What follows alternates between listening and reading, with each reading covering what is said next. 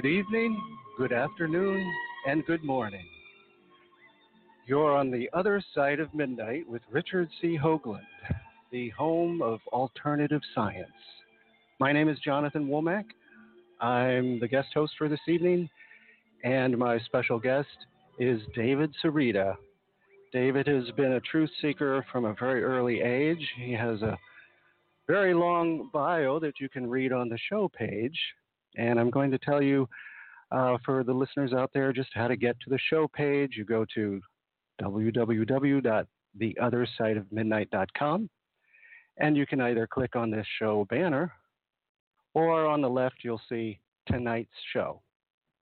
So that'll take you to the show page, and you'll see the images there that David has brought for tonight's presentation, and you can read his bio, and it's all good. So I want to mention just a quick disclaimer about tonight's program. Columbia, strike from above. And this is not intended to cast any aspirations on, what happened or what was reported or anything like that. This show is about investigation and anomalies and responsibility, because if we don't investigate anomalies, then we're just not being responsible, and we're all truth seekers here. So that's the point of tonight's show, is to investigate these pictures that David has brought, and to see if there's any correlation there between what happened and what was reported and so forth. So with that said, let's get underway here, and I'm going to welcome David. How are you tonight, David? Welcome to the show. Good, John. I'm very, very good. And I want to say first, in relationship to your disclaimer, that I've had this case on the Space Shuttle Columbia being struck by a possible ET weapon or possibly a secret military weapon. I've had this case in my computer for many, many years. It wasn't long after the incident that I was developing the case, and I really scrutinized the data. And one thing I've learned in working for some of the best physicists in the world is that you look at all data. You don't omit data because it doesn't fit your theory. You look at everything. And I'm going to show you how NASA did a very clean cover-up and omitted an enormous amount of data in this case so that they could sell the American public and the world a story that made it look like some type of natural accident. Yeah, and a lot of people will scoff at that, of course. Well, I also noticed, because I tested it as a post on Facebook some months back, and there are certain people that get so upset that you challenge them. And it's amazing how quickly people go on my Facebook wall and find a story, and people call them trolls.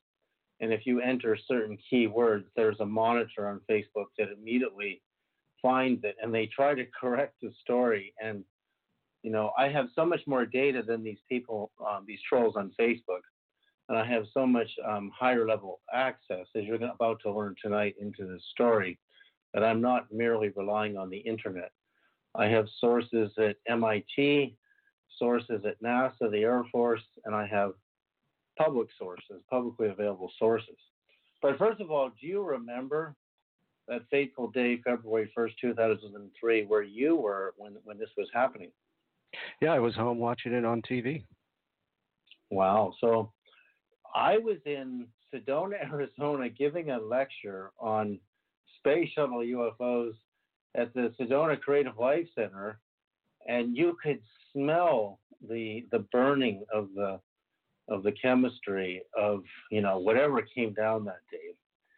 And I have a friend that I interviewed. His name is George Mosman, and he was in Dallas that day with his lawyer in a skyscraper, and he was looking through his Zeiss binoculars, and he could see two flying saucers that were really beautiful colors. One was purple, and one was kind of a purpley bluish color. And he's looking at the UFOs, and he's looking at the burning, supposed shuttle coming down.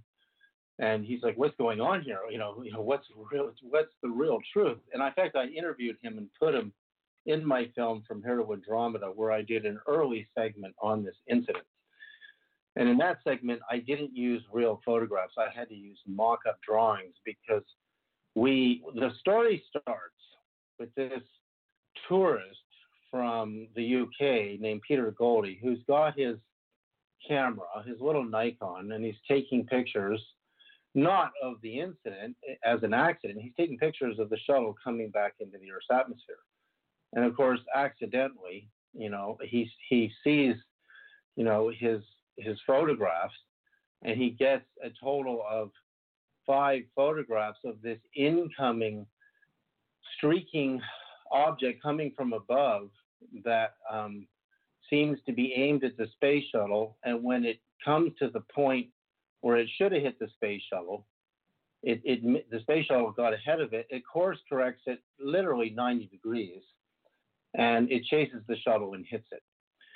And what had happened, Peter Goldie was using a Nikon 880 camera. It's just a little camera on a tripod. It's not a fast shutter. It's a manual shutter. It doesn't have a motor drive.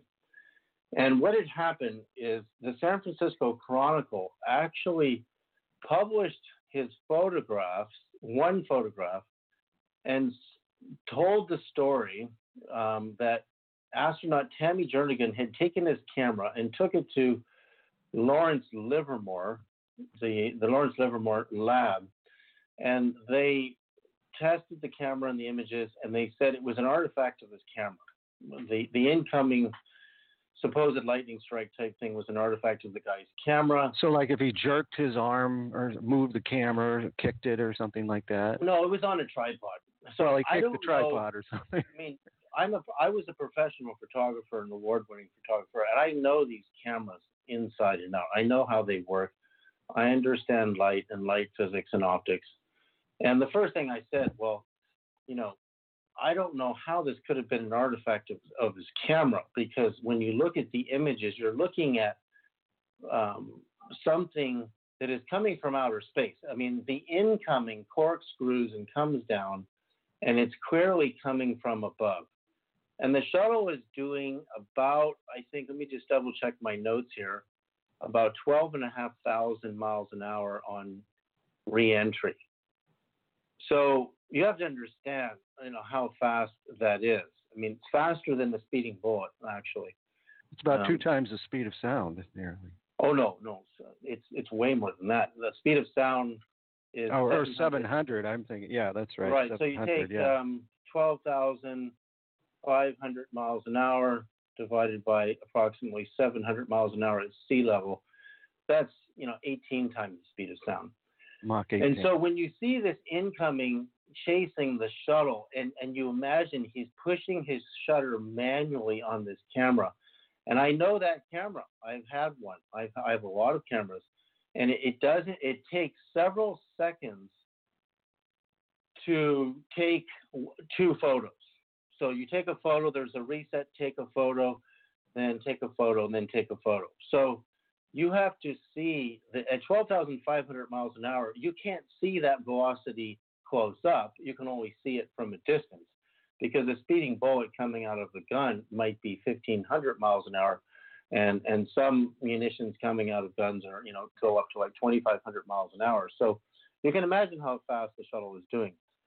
So what we're seeing is clearly not an artifact of a camera. And then later, the San Francisco Chronicle, this took a long time. They erased the old article. You will not see the old article online, the original article, because I found the link and it got removed by the San Francisco Chronicle. And then later they said it was a super lightning strike. Okay. Now, lightning, the speed that lightning strikes at is a third of the speed of light. So you take 186,282 miles per second divided by 3, and 62,000 miles an hour is the speed of a lightning strike. And I've actually shot video on really good magnetic tape cameras, a Canon, $12,000 video camera. And When you look at lightning strikes on magnetic tape cameras that are shooting 30 frames a second, you're lucky to see the same strike on 2 frames. But so which means the lightning strike, including the burn and the tracer of the burn on the atmosphere, won't last more than a 15th of a second. So Peter Goldie is not taking 5 images in a 15th of a second. He can't do that.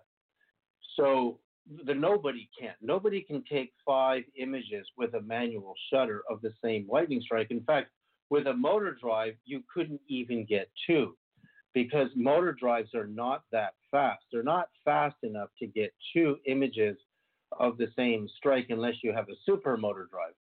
But still, he's not using that. We know the camera he's using. And the camera he's using is so slow on the reset of the shutter that you've got at least 3 seconds between pictures. So, 3 seconds times 3 photos of the incoming and then 2 photos after, that's 15 seconds. There's no lightning strike that can last 15 seconds.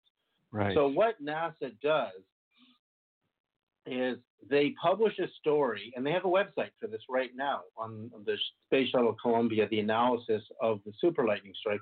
They only show 1 photograph. And the reason they only show 1 photograph is because if they showed you all 5, you would ask the same question I'm asking, is how does a photographer take 5 photographs of the same lightning strike? How does he take 3 with a manual shutter, tiny little Nikon? This is not an SLR camera, a single lens reflex. This is just a little digital pocket camera. So it's not capable of doing this. So they completely lied. So I did this report. I had Peter Goldie's photographs. He was furious that I even had his photographs because NASA, had confiscated his camera and they covered up the story. So when you look at, really good photographs of this incident, you say, okay, we believe the story because NASA published it and this is what they said happened. But meanwhile, somebody at MIT, an MIT alumni named Eric, I'm not going to give his last name out. Yeah, just Eric is fine. Just Eric, and you saw the emails. Yeah, I used to work there, and I can almost remember him. Right, and Eric has actually been following my UFO research for years. Can you believe it? And he was in touch with me about the Tether incident, and so we had a little bit of research history, together. And the physicist that I worked for, Bogdan Magowitz, was an MIT physicist, nuclear fusion scientist, and he's the one who introduced me to Glenn Seaborg, who chaired the Atomic Energy Commission, and Albert Ghiorso and Murray Gell-Mann and Norman Rostocker, some of the most brilliant physicists in American history. And so basically what happens next is I get this email from him, and it looks like the Air Force and other people at NASA want to see my copies of Peter Goldie's photos because Tammy Jernigan won't give them the photos. Tell the listeners who Tammy Jernigan is. Tammy Jernigan is a former space shuttle astronaut. But she's also a sorry, my kids are screaming in the background. I hope you see. Tammy Jernigan is a former space shuttle astronaut, but she's also she has a PhD in I'm trying to know if it's physics or not. She attended Santa Fe High School, Santa Fe Springs, California. She graduated Stanford University. She got a BS degree in physics, 1981, MS in electrical and engineering science from the University of California, Berkeley. So, an MS in astronomy. And so she was working at the lab, the Lawrence Livermore lab, where she took the camera. So Jernigan clearly was involved in the cover-up. When you look at the names on the email list from Eric to me, from MIT, and I'm going to name some of these people because they're government people. So therefore they're public. The public has the right to know who they are. And these emails where we want to see the Peter Goldie photographs and we want to see David Sarita's report, because my report details the speed of munitions, of missiles that could have possibly caught up to the space shuttle and hit it if it is a physical munition missile. And the only missile that can travel anywhere near that speed are our ICBMs. Like the Minuteman can do 18,000 miles an hour, and the space shuttle is doing 12,500. But the 18,000 miles an hour is still not fast enough. It's not fast enough because the incoming catches up to the shuttle in a matter of 3 or 4 seconds. And it's got to double at least 4 or 5 times its speed. And it's not possible for a missile to course correct and turn it 90 degrees at that speed. It can't do it.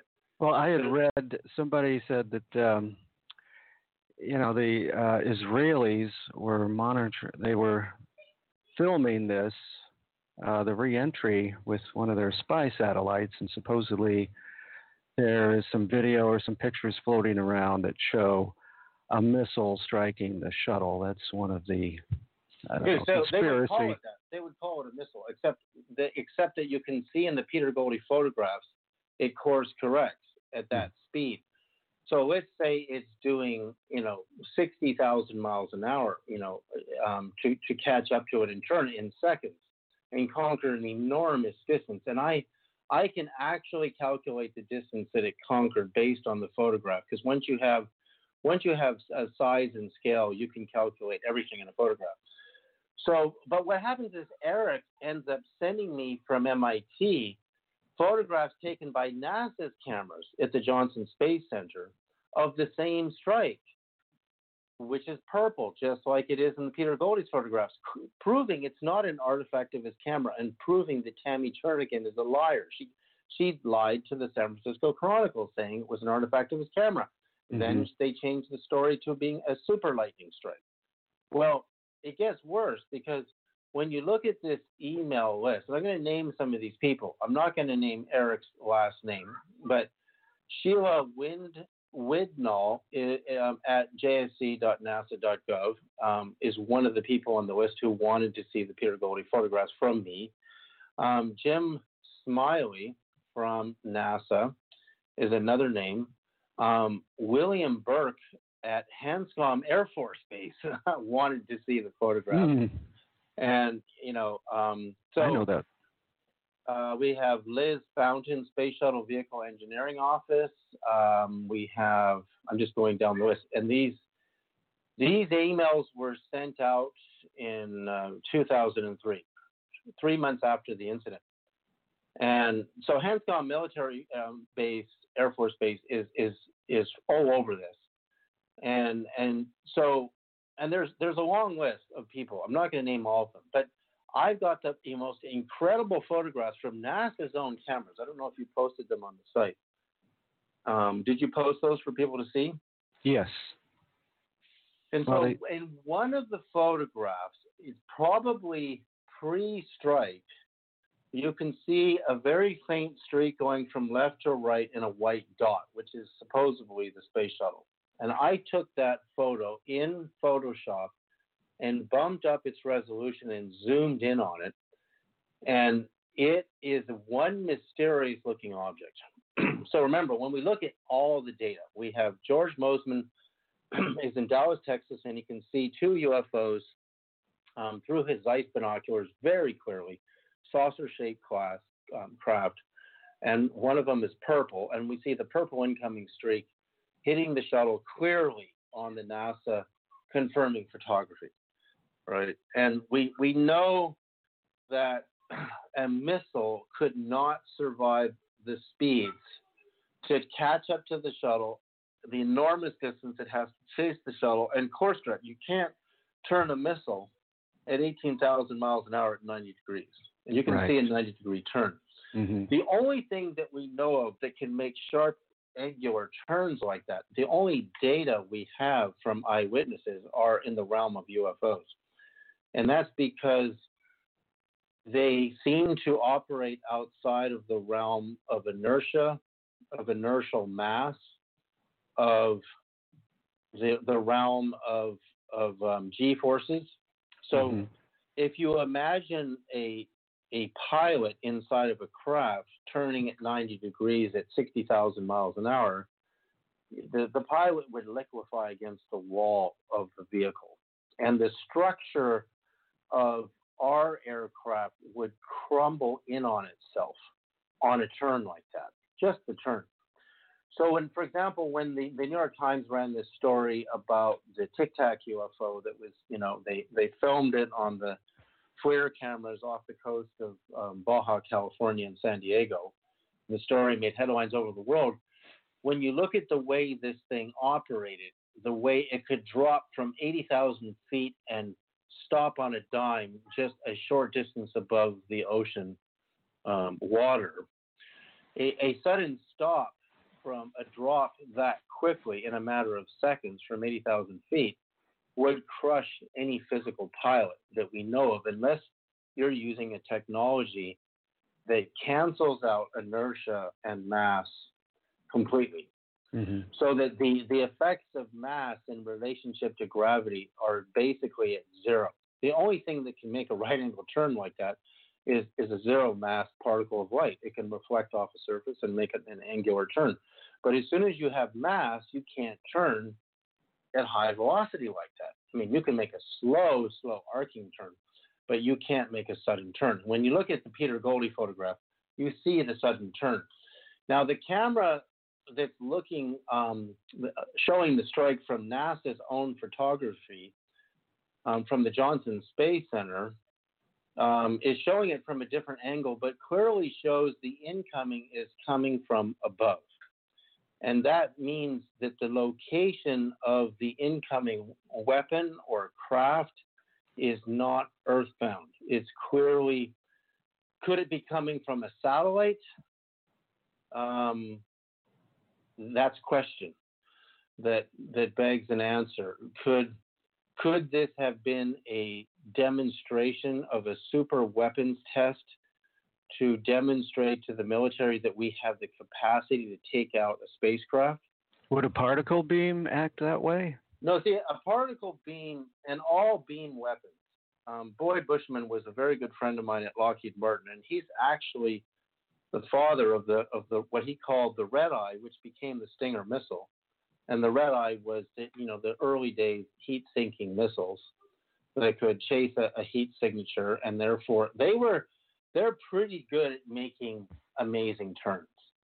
And the Stinger can make incredible turns, but the velocity on those, I have it here. Let's see, where are the velocities on weapons like that? Let's see. Ludicrous speed.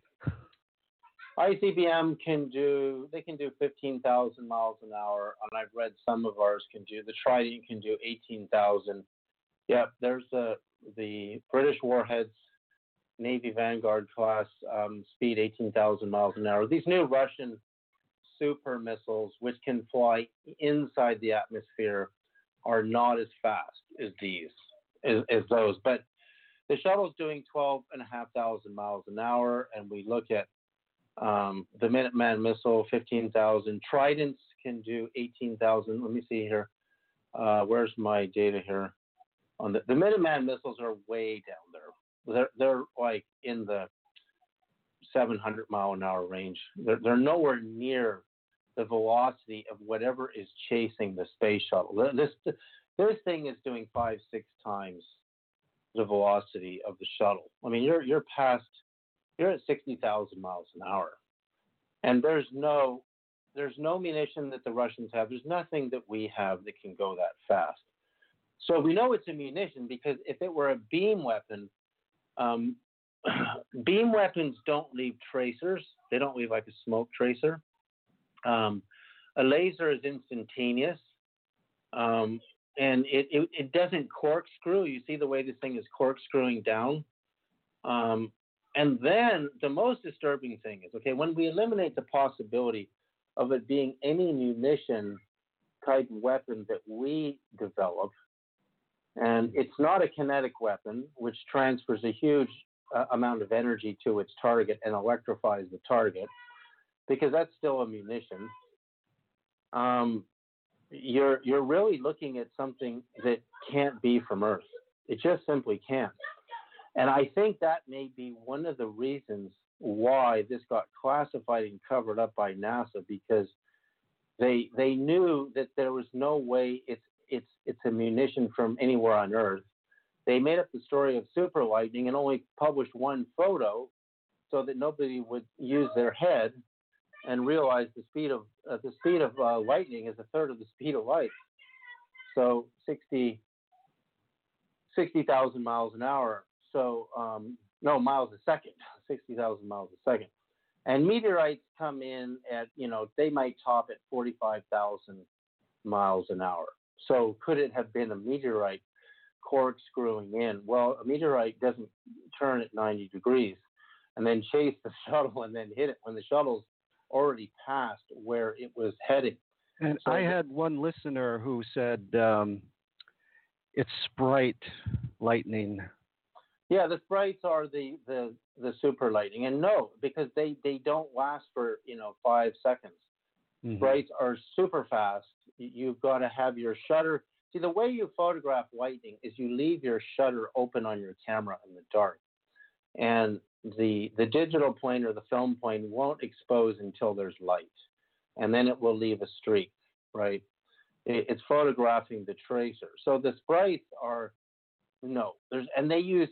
If you look at pictures of sprites, they have hundreds of little tentacles coming off of the main spark, and they're usually red.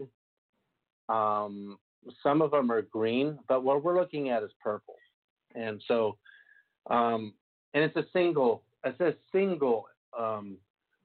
tentacle that spirals, corkscrews, and he's getting 5 photographs of it. So again, you can't take 5 photographs of a sprite. What is the significance of, or is there any significance of the color of this beam or whatever it is?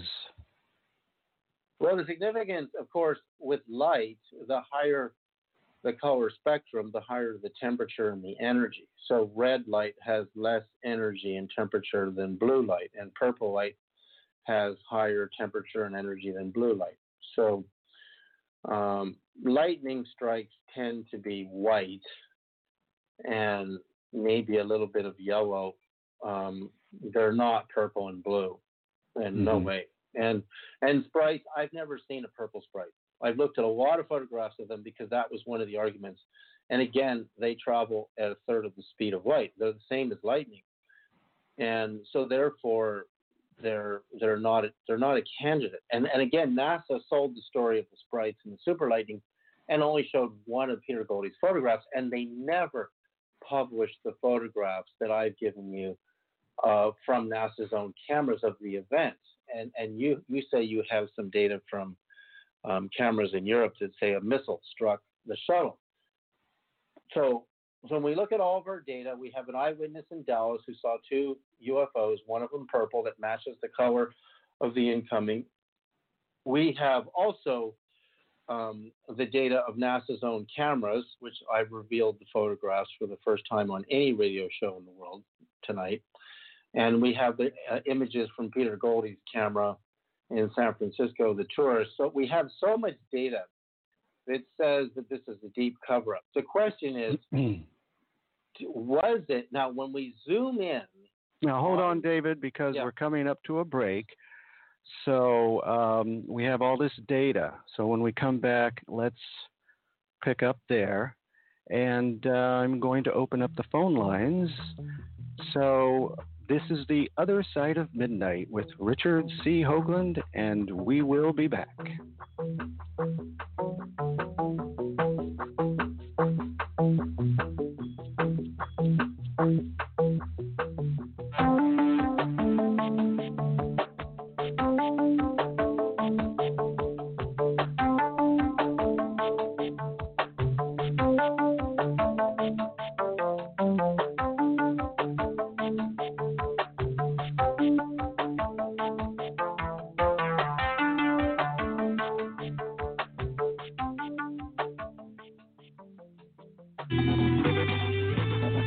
theothersideofmidnight.com. Tune in to listen to Richard C. Hoagland and his fascinating guests. Join Club 19.5 to get access to exclusive member benefits. Listen to past episodes anytime on any device. Search the archives of over 180 episodes. Membership costs $9.95 a month, 33 cents a day. Support the broadcast that provides you with the most interesting conversation available. Talk radio at the cutting edge of science and thought. theothersideofmidnight.com.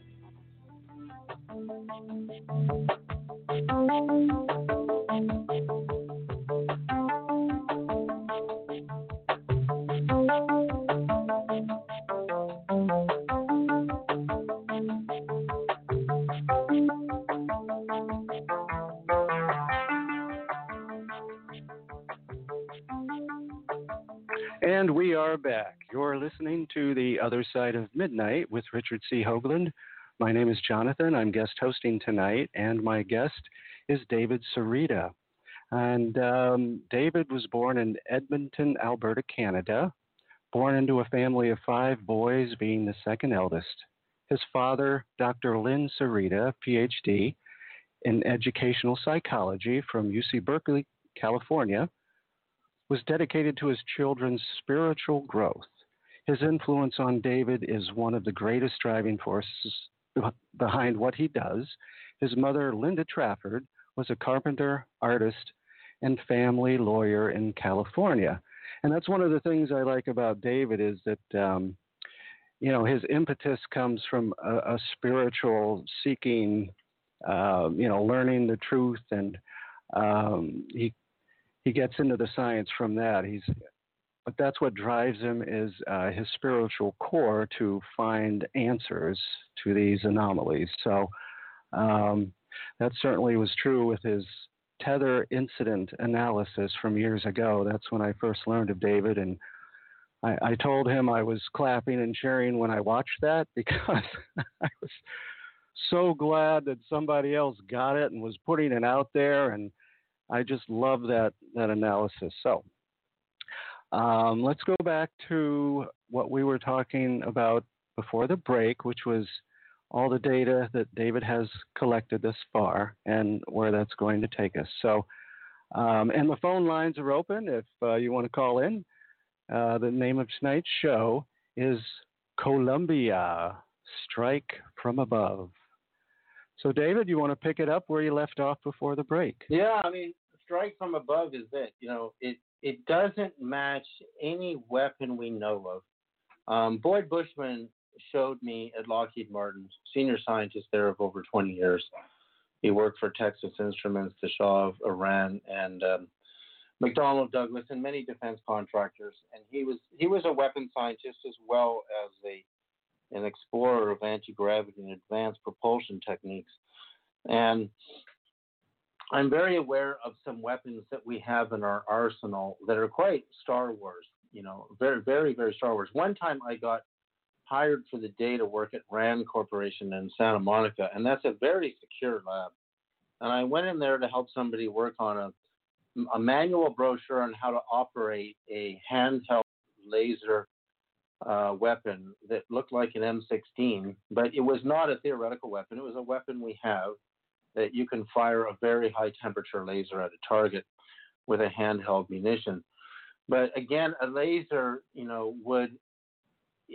would not be, it wouldn't corkscrew the way this weapon would, and it would be instantaneous because the speed of light over short distances is instantaneous, as well as pretty much a third of the speed of light is, to the eye, it's instantaneous. And, you can't take pictures of something moving at that speed. The other thing, David, isn't it true that the earth, the ground and the sky are charged, and lightning actually doesn't come down and hit the ground? It reaches up from the ground and it reaches down from the sky, and they they meet in the middle. Is that right? Well, the charge comes from the ground, and it sets up the path, Mm-hmm. and then the strike appears to move down where the charge has already occurred.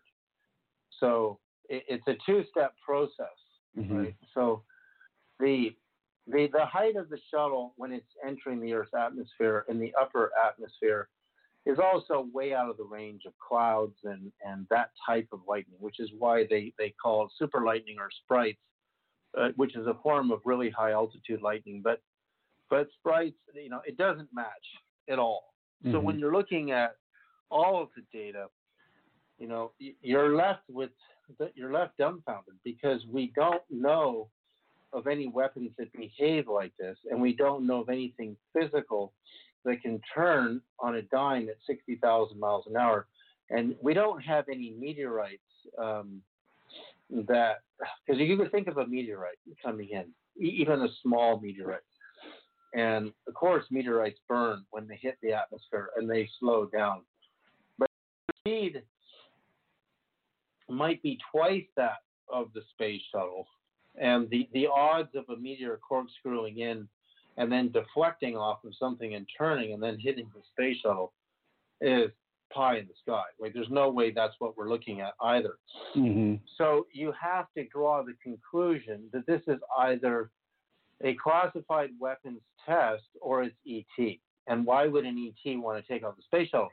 Well, this is where, for me, the investigation got the most disturbing is when I looked at the image, which I sent you, of the close-ups. The close-up, what I called,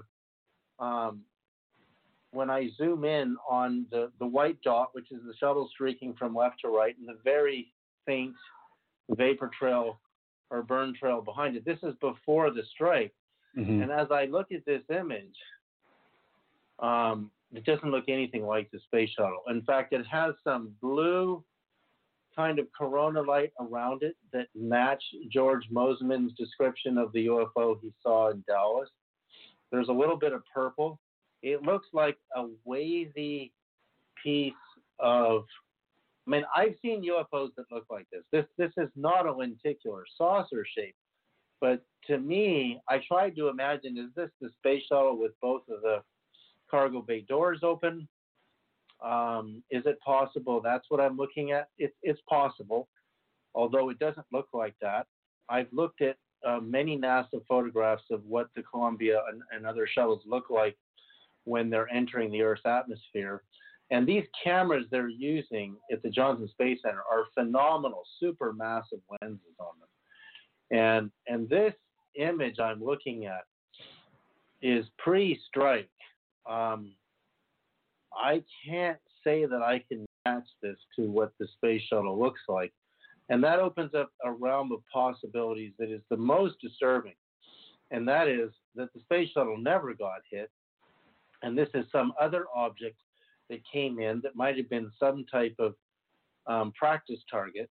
And this was a demonstration of a super weapon, and that we were demonstrating, and we hit the target, and the target blew up and scattered into pieces and burned and entered the Earth's atmosphere. One thing that occurred to me was, if it is ETs, it doesn't have to be diabolical. It could be they know what's about to happen, and it's a teleportation beam. They can beam folks around, I think, the galaxy pretty quickly with a beam of light, kind of like Star Trek. And that's just one thing that occurred to me is they were teleporting the folks out of there before. Well, what's interesting about that thought, Jonathan, is that I did a show, it was either Art Bell or George Norrie, and we were talking about the Space Shuttle Columbia. And I had already had some of my data, but I didn't have these photographs during that show. And a woman had called in, and she didn't even know that the space shuttle had come down. And she had a dream of this golden beam of light coming into the space shuttle and removing all the astronauts before it got struck. Wow. And is it possible, this close-up that I have of the white dot, which is very clearly a waving kind of structure, is not even the Columbia. It's actually the UFO that took out the Columbia, or maybe took out the passengers. But then you have to get into the DNA. Did they find the DNA from the bodies? Everything would have incinerated. and all the pieces of the shuttle that were lying on the ground that they collected in the path would have contained some physical remains. And if that's true, if they found physical remains, I mean, but when you're talking about a cover-up this big, I mean, this is a cover-up. And I know Tammy Jernigan lied. I know she knows it wasn't an artifact of the guy's camera because she had the San Francisco Chronicle change the story to Super Lightning Strike or Sprite, right? So the fact that when we look at all the data, and I believe there are some good remote viewers who have given me data that the shuttle was definitely taken out, but by a weapon. And you're saying you have some data from cameras in Europe that showed a missile hitting. I mean, when they say missile, they just mean munition. But there's no missile that can behave like this. And when you look at the NASA confirming photos of the incoming, there's more jagged edges in the path of the purple incoming because their cameras are better. Peter Goldie's camera couldn't see that fine resolution. Yeah. When you look at those images, you see a lot of little jagged lines. So this thing is vibrating. It's coming in vibrating and moving in a waveform, but it's a physical munition because if it were a beam, it would hit it at the speed of light. It wouldn't need to chase it because it's the shuttle's moving too slow for an instantaneous weapon. And Bushman showed me a beam weapon that is beyond the Tesla death ray. It's beyond the Tesla death ray. And he showed me tests of this weapon that we have at Lockheed that I wonder if President Trump even knows about this weapon. I know all about this weapon, and I know how it works. And this thing can take out anything. It actually disassembles the matter at the molecular scale. It's a type of beam that removes the dual charge on the dipoles in the way molecules bond. But they bond like magnets, positive, negative charge. And you have your valence electron on the outside of the electron orbiting shells around the nucleus of the atom, and they all bond.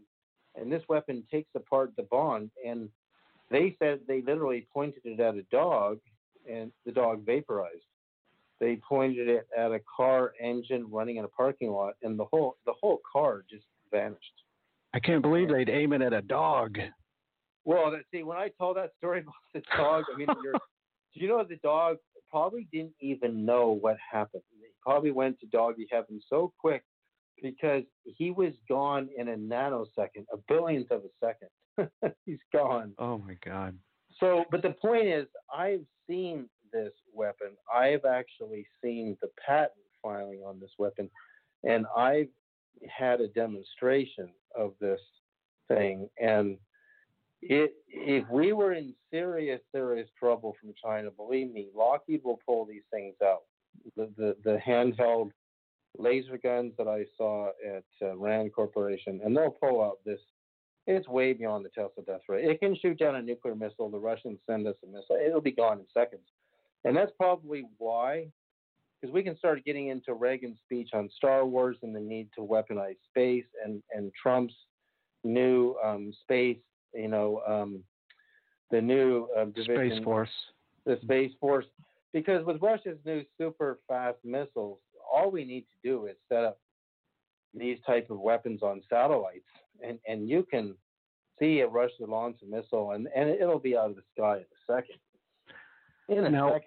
What about people that would say this is HAARP, and they sprayed heavily along the course of reentry? You see them spraying the sky all the time. It's like barium and chromium, I believe, is two of the most common particles in there, and so they bounced this off of the spray that the planes spray up by the ionosphere, and that allowed them to bounce this HAARP beam around and it's not get a beam, the shuttle. because it would be instantaneous. No, HAARP is a very old weapon.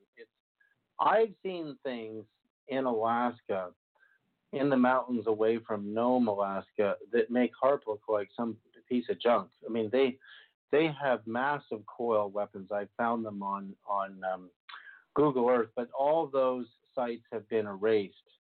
I found them many, many years ago, and so we're way beyond HARP. HARP is very old technology, and bouncing beams off the ionosphere and reflecting it down to a target. I mean, one of the things I did years ago when I worked for these physicists, I was in India with the Dalai Lama, and the Dalai Lama just knew you have to have a meeting with this certain person, and this person gave me maps of nuclear bases in Tibet that the Tibetans had mapped on foot.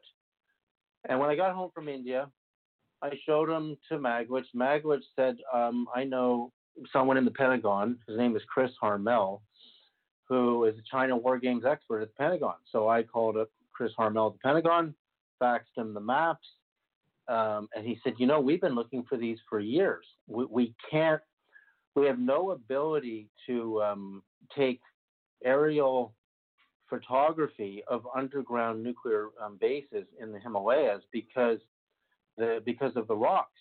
And that was one of the purposes of HARP was to send intense energy photography on certain targets in the Himalayas. And he says, you're handing me these maps, and we've been trying to find these bases for years. Well, how does the Dalai Lama know to give me the maps? And then I give them to the Pentagon China war games expert, and he looks at them and says, thanks so much. You have no idea how long we've been trying to find these things.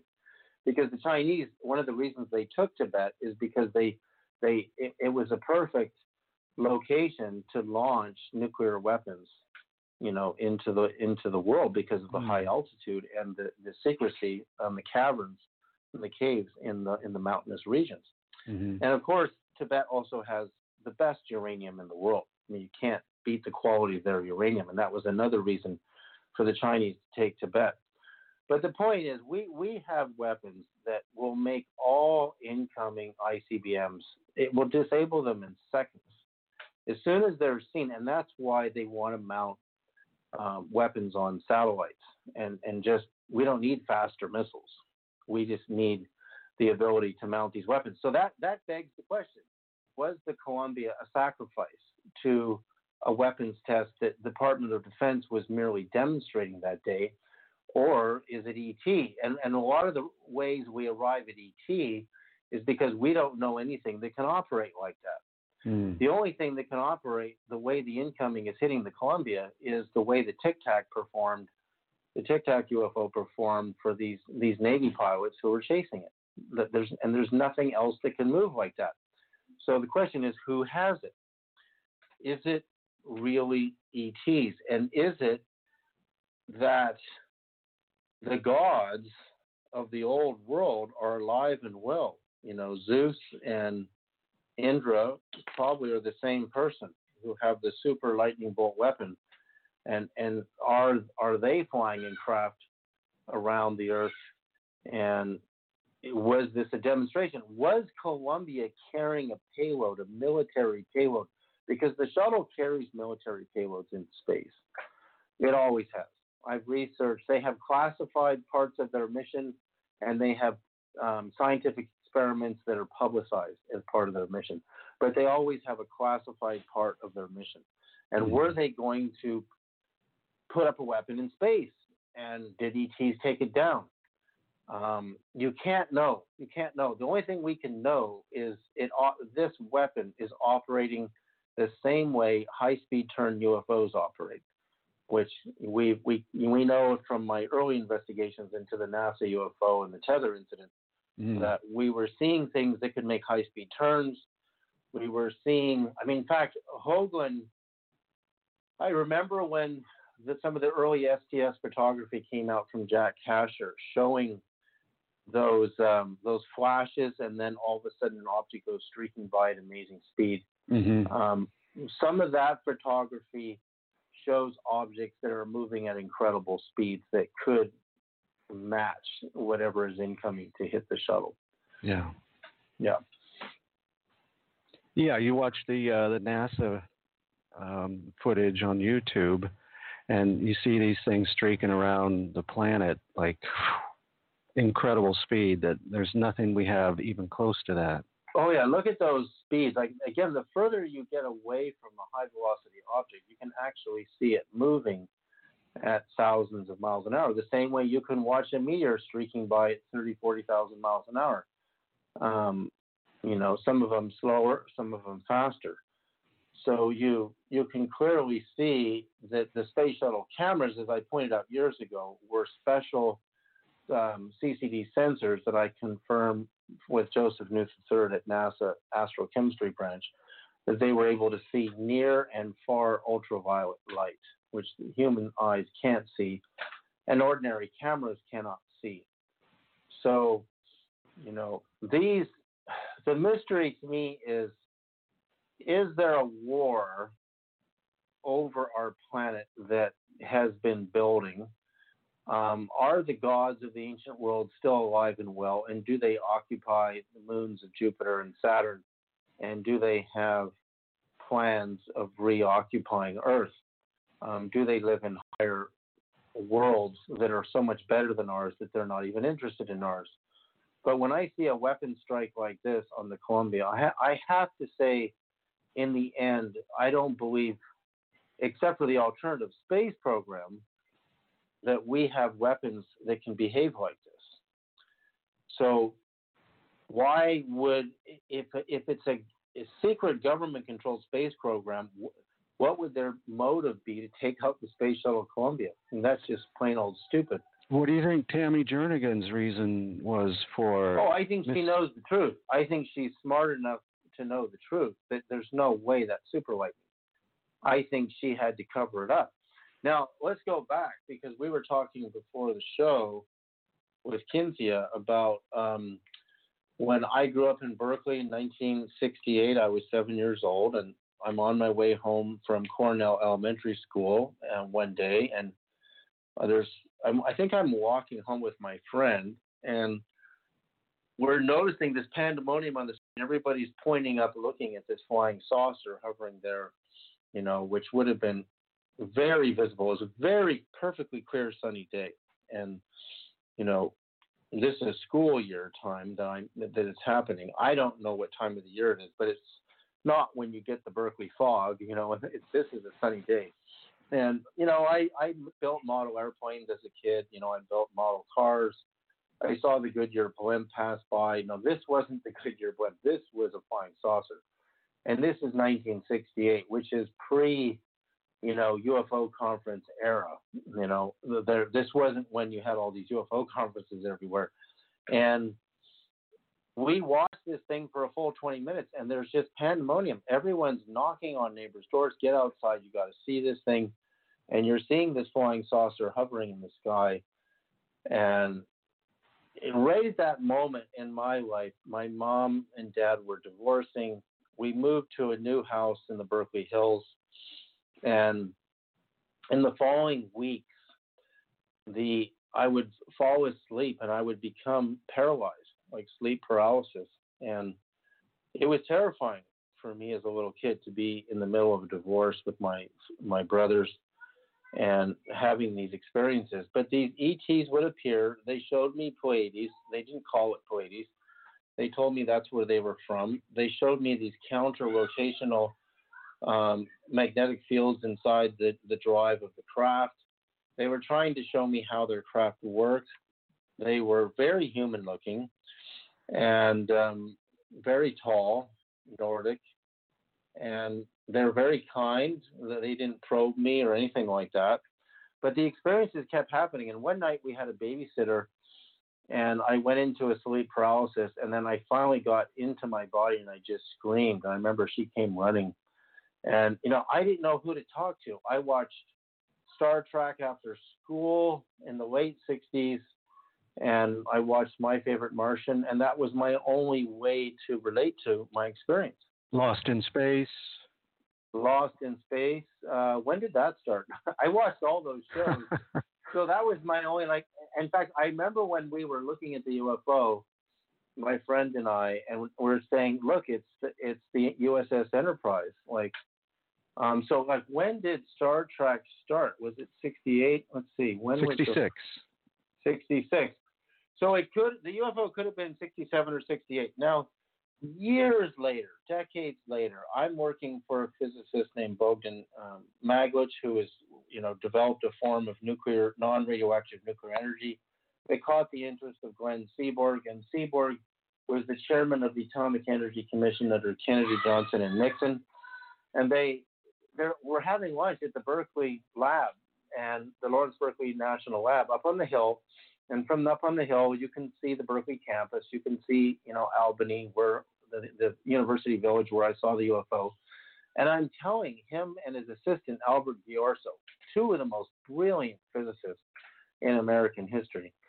And Seaborg, we were talking about fusion, and Maglich is just looking at me because, I worked with Maglich, and he's like, why are you telling them about the UFO? And Seaborg wanted to know everything.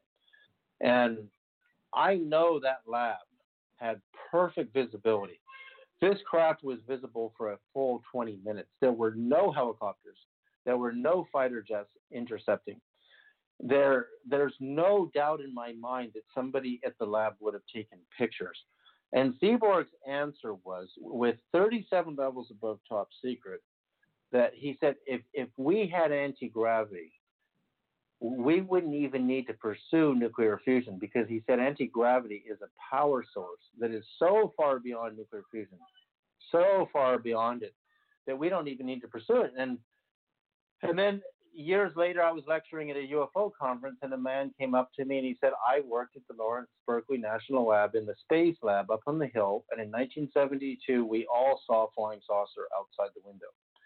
And that means they took pictures of it, right? So that's only 68 to 72, 68 to 71, 4 years later. And that's the time of the Billy Meier incident, when the Palladian crafts were appearing to Meier, and he started, getting photos out to the world.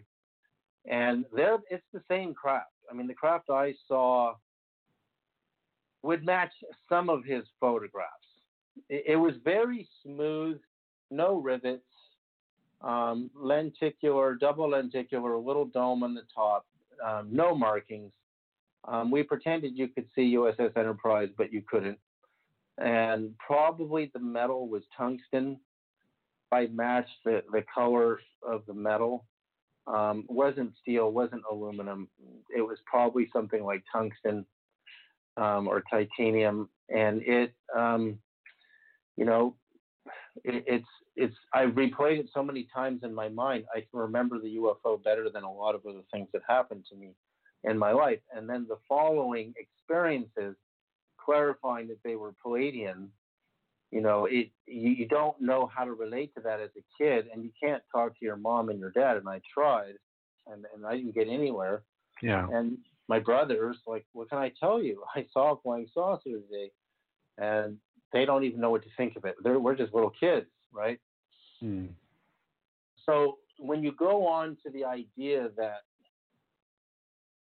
they saw a spacecraft outside the window at the Berkeley lab in 72 at the time of the Meier, sightings, it's very possible during periods of history there are certain star systems that make visits to Earth, and they check us out for a while, and then they leave. And then maybe another star system, checks us out. Yeah, if you live outside of time, normal space-time, you can choose what period of Earth history or Earth future you want to visit. So, like you said before, the old gods of old, those gods, I mean, to them, it was just yesterday that they were building, the pyramids were being built or something, it just happened a very short time ago, not like thousands of years. Yeah, I mean, when I was in India... we got to go to a break, David. Hold that. Let's see. You are listening to The Other Side of Midnight. We're going to take a short break here, and we will be back with Mr. David Sereda.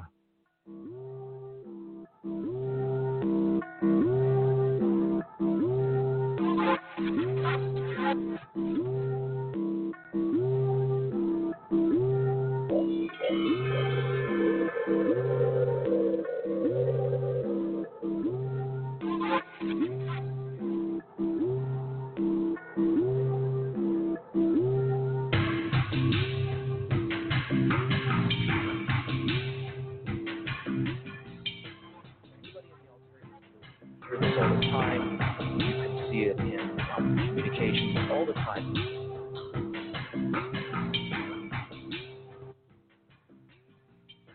Anybody in the alternative field, you can hear this all the time. You can see it in communications all the time with the researchers. It's really tough to keep going, keep this stuff afloat. It's not mainstream yet, although it's getting there, and we'll talk about some of that tonight. But it is tough, and I want you guys out there, those new listeners that are coming in, those that are going to come throughout the night, which I will mention, is to think about very much joining Club 19.5. Now, what it gives you access to is all of the broadcasts that Richard has done since, I believe, 2015, up until now. And there's been a few of us guest hosts that have come in and helped out when we've, when he's needed us, et cetera.